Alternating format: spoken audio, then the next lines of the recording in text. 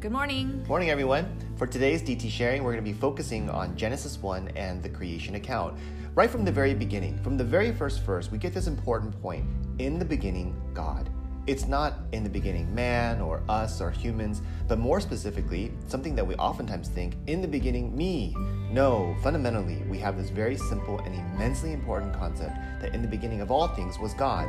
I know that we know this is just part basic Christian doctrine, and even yesterday's DT declared God's handiwork, which by implication his creative power and who he is, but this is one of those fundamental truths that we have to go back to again and again, every single day, because when we understand who God is, that's when we'll really understand who we are in turn. In the beginning, God, he's the creator, and we in turn are the created. In the beginning, God. Therefore, this means that he is the Lord over all of creation, and in that creation, I'm included just as much. I think pretty much every single day, I need to come back and remember this basic truth because it almost feels like I easily forget this pretty much every day. So in my sinful state, my default mode is to basically always be turned to this idea that, yeah, I'm pretty much the Lord over my own life. So this is what I believe almost every single day when I look at my actions. I'm the Lord over my life. So I'm required to remember this basic truth so that I can correct myself and align myself back to reality, rather than that very delusional view of myself where I think that I am my own God. So next I thought about how God created with his word.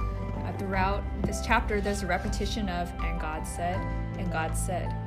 And God said, let there be light, and there was light. I was struck by the power of God's word to create the universe from nothing, and therefore how God's word has the power to create new realities. When God speaks, it is so. So that means that when God says that you are forgiven, it is so. When God says that you're a new creation and adopted as his child, it is so. When we're struggling with our sins and discouraged because it seems like we will never change, and God's word says that he will finish the good work he began in us and will carry it to completion, then we can have confidence that even if it doesn't feel like that is possible, that it will be so. Also, like the phrase, it is so, there's another refrain that is often repeated and therefore is an important theme in this entire passage, and that is the statement, and it was good. So God declares for something to take place. Not only does it happen, that it is so, but the end result, God looks at that and judges it and says, it is good. And that makes sense. The thing that just came into existence by God's very own word, it was created from God, who himself is the ultimate source of all things good. So things that are properly aligned to the good maker would in fact be good. And the word good here can also be translated into pleasant, agreeable, or in order. In other words, there's a rightness to it. In other words, this is the way that things are supposed to be. So God creates things and it is the way it's supposed to be. And when we live our lives and we align ourselves to that reality, then it is also good. When all of creation is done, as verse 31 states, God looks at that. It's as if he steps back and he looks at his creation and the way things are going before there's sin and all this kind of mess ups, and he says, it is very good. This is the way in which God created it. And I think when we see this, we understand and we see who God is, the picture of who he is, that the way he set up the entire world, that it was good and it was fitting and it was pleasing. So when we look at the creation account for mankind, the specific kind of opportunity that the Bible talks about how man was created, we see something pretty remarkable. And I know that we always say this when we study Genesis 1, and especially for those of us who have taught Course 101, but it really is as if God slows down the narrative in order to highlight the very specific blessings that he pours out on man. So what are those blessings? We are made in his image, that God gives man dominion over the earth, that we're not just a part of creation, in which we are a part of creation, but we're called to do so much more. God gives us the right and the order to subdue it, to exercise control, but not just control and exploitation, but control and stewardship over the earth.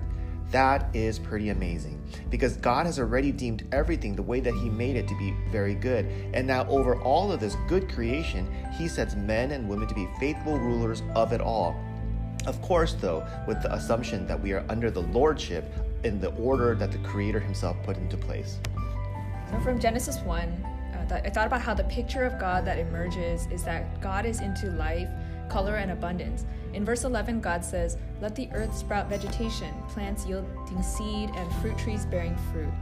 In verse 20, and God said, "Let the waters swarm with swarms of living creatures, and let birds fly above the earth." He created the great sea creatures, land animals, birds. Just think about the overwhelming number of species of animals and plants on the earth. It didn't have to be this way, but God wanted to create a world teeming with life and color and beauty. God is also a God who is into blessing and fruitfulness. Verse 22 says, "And God blessed them, saying, 'Be fruitful and multiply and fill the waters and the seas.'" And then after he creates man, God blesses them and says to them, "Be fruitful and multiply and fill the earth and subdue it, and have dominion over the fish of the sea and over the birds of the heavens and over every living thing that moves on the earth." And he gave every plant and fruit tree to man for food. So it's just a picture of God that emerges is that he is such a generous God. He wants to bless, and he's into life and abundance and joy. I was thinking about how the prevailing view of God in our world today is that real life and fun and happiness is apart from God, outside of his boundaries, and that God is a strict, joyless, and serious God who is against laughter and fun. For us who are Christian, I think sometimes we still view God in this way, that God is not for me. When we're asked to take greater steps of faith to surrender good things in our lives, like financial security or children, I think we wonder if God will really provide for us as he promises. We wonder if maybe God wants to take away good things from us, and if he really has the best in mind for us and for our children. But from the creation account, I was reminded again that God is a generous and loving Heavenly Father who wants our lives to flourish and for us to experience abundant life.